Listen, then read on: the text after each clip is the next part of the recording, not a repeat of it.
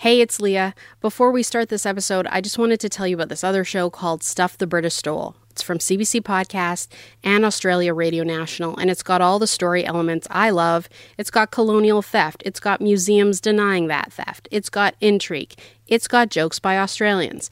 Join host Mark Furnell as he picks one artifact and takes you on the wild, evocative, sometimes funny, and often tragic adventure of how it got to where it is today. Check it out on the same thing that you're listening to this on or on CBC Listen. This is a CBC podcast. Hello, and we're back with the 4th episode of Porter Primers. By now, you'll know that these primers are Black Porter History 101, short explainers inspired by the new original CBC and BET Plus series, The Porter. The TV show is a fictionalized take on the real lives of Black train porters in the 1920s. In this episode, historian Dr. Dorothy Williams breaks down how porters survived on notoriously low wages, taking on side hustles and other entrepreneurial pursuits. Sell my soul? To those white devils down at the station, work like a slave for a fraction of what they get. Every time I step on that train, I leave my dignity on that platform, and I'm sick of it!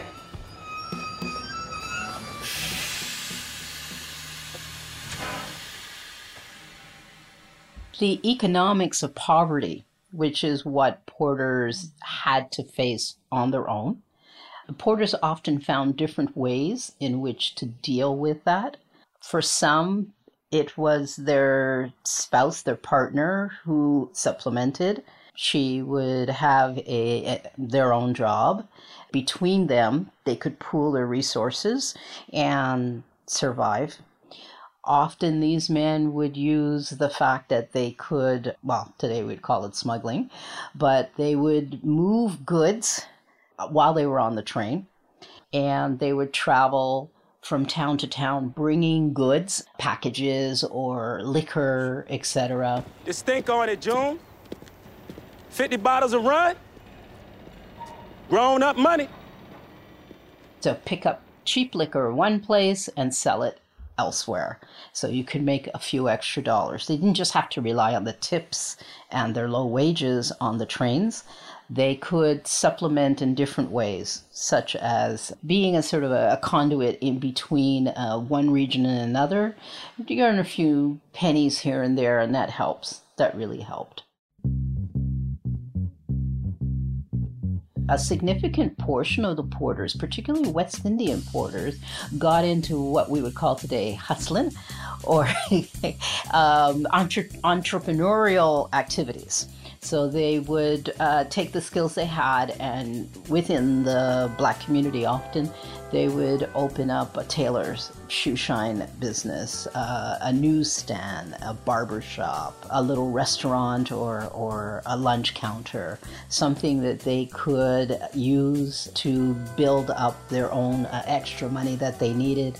Another way in which porters, particularly in Montreal, significantly used to earn money is creating their own private men's clubs that they would charge. So during the downtime, particularly when they were laid over, one of the places that they would go would be these gentlemen clubs where they would pay their fees, go in, they could, play pool or play cards, just be together with other Black men in an environment that was non-discriminatory. And those fees helped to pay the bills for some of the porters.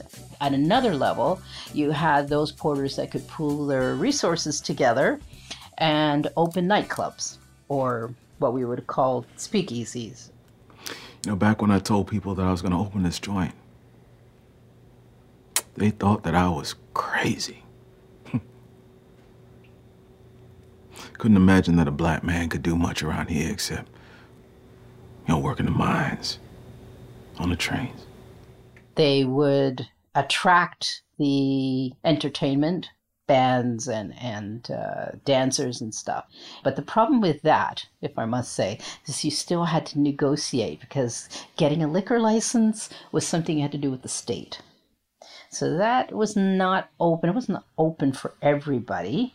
One had to have an awful lot of patience or deep pockets enough to pay off the police or to pay the civil servants to get your license. And I think that The black men who opened up these businesses, the porters, they wanted more of the independence. You think I need a partner? I think you need a man that knows every vein in them trains. And I think if I've got to spend the rest of my life bowing and smiling, people rather spit in my face than see me as human, then killing me would be a kindness. They didn't want to take on one type of, I won't say slavery on the train or Jim Crow on the train, or sort of being beholden to the fact that once you're on the train, you could be just fired at the whim of a disgruntled traveler. You wanted more agency for yourself. You didn't want to have that kind of relationship in your own business, right? So they would often pick businesses that they could be on their own, make their own decisions.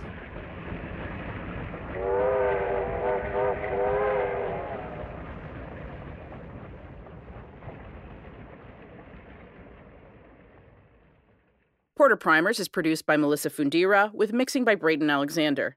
Tina Verma is senior producer, and Arif Noorani is the director of CBC Podcasts.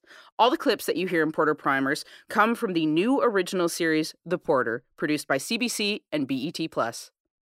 For more CBC podcasts, go to cbc.ca/podcasts.